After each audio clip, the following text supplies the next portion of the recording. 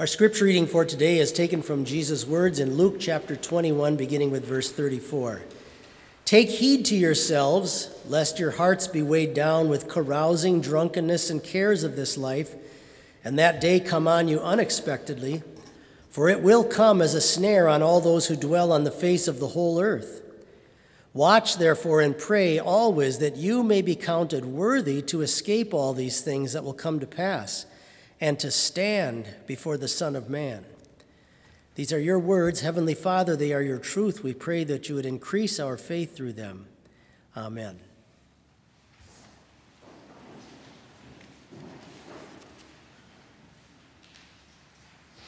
When I was in college, I was driving home to my apartment one night up near Mankato State, and all of a sudden, it was probably about 1 a.m, all of a sudden, all of the lights that I could see in my horizon or anywhere around me went out, with the exception of my headlights. There were no other cars coming at me. Everything went dark. It was a strange feeling.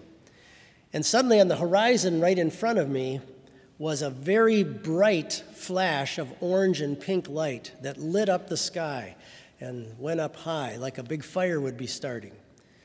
And for one brief half second, I thought to myself, is this the end of the world? Could this be the end of the world?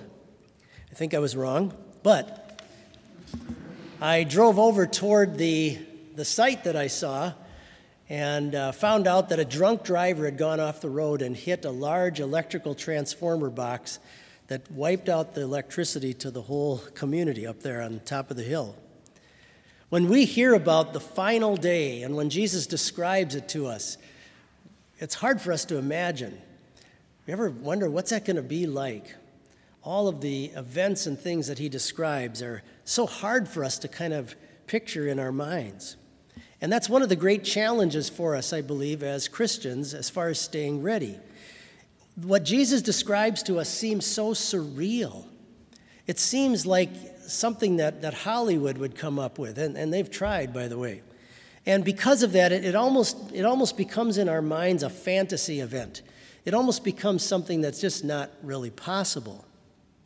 You know, the first coming of our Lord was in such lowliness and meekness in a manger in the little town of Bethlehem, a couple of shepherds gathered by his side.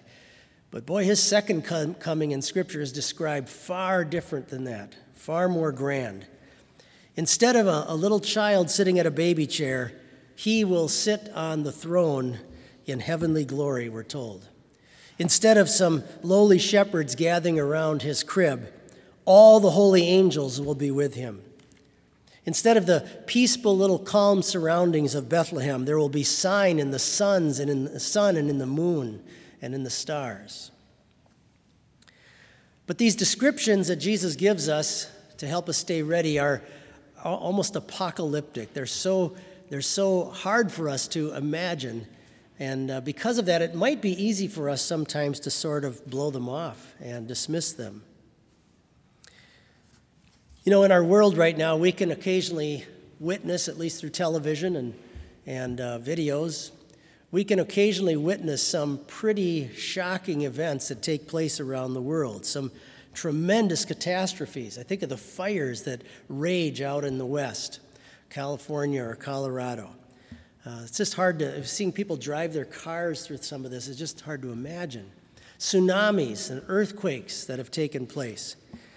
Today, we're able by video to go kind of all around the world and to see these different events that are so catastrophic and big. And it's interesting that we're able to kind of accept that as a reality. And yet when Jesus describes the end of the world, that we sometimes like to dismiss. At least many people do. I remember once my family and I were driving back into Fort Myers, Florida on the 4th of July night. And we happened to be coming into the airport and over the city about the time that the fireworks were going off in local communities.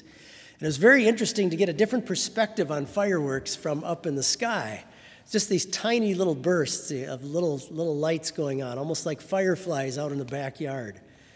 And how different that always seems when you're down on the earth watching these great flashes of light go up above you.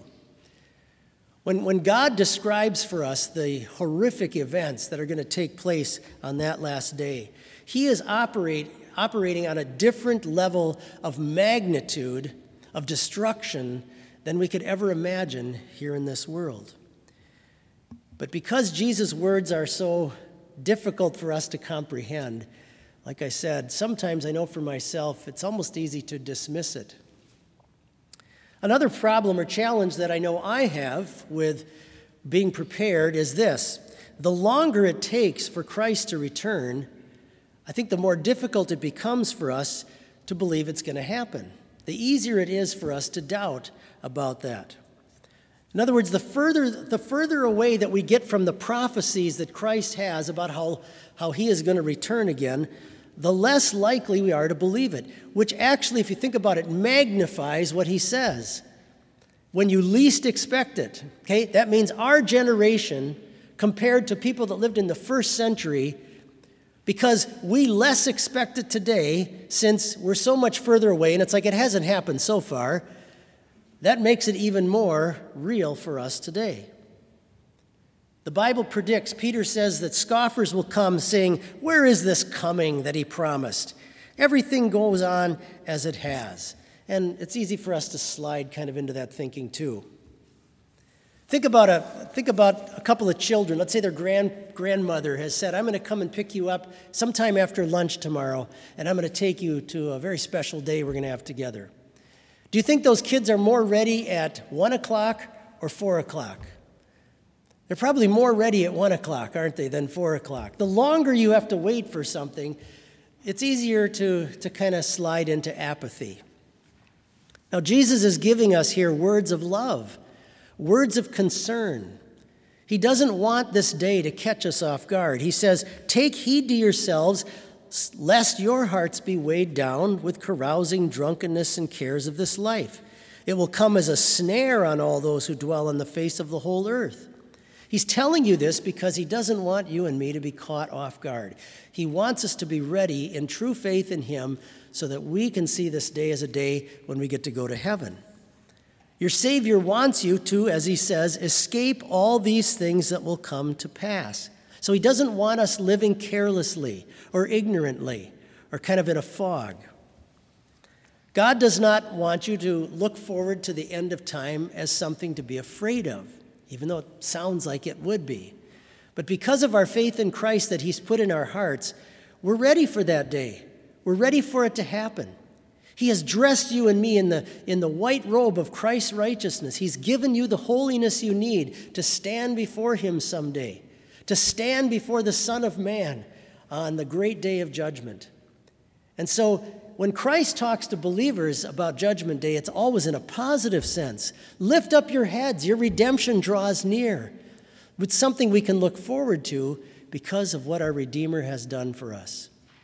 And so may we in faith always stay ready for that great day as we look forward to standing in the white robes of righteousness before our Savior and being welcomed into the mansions of heaven.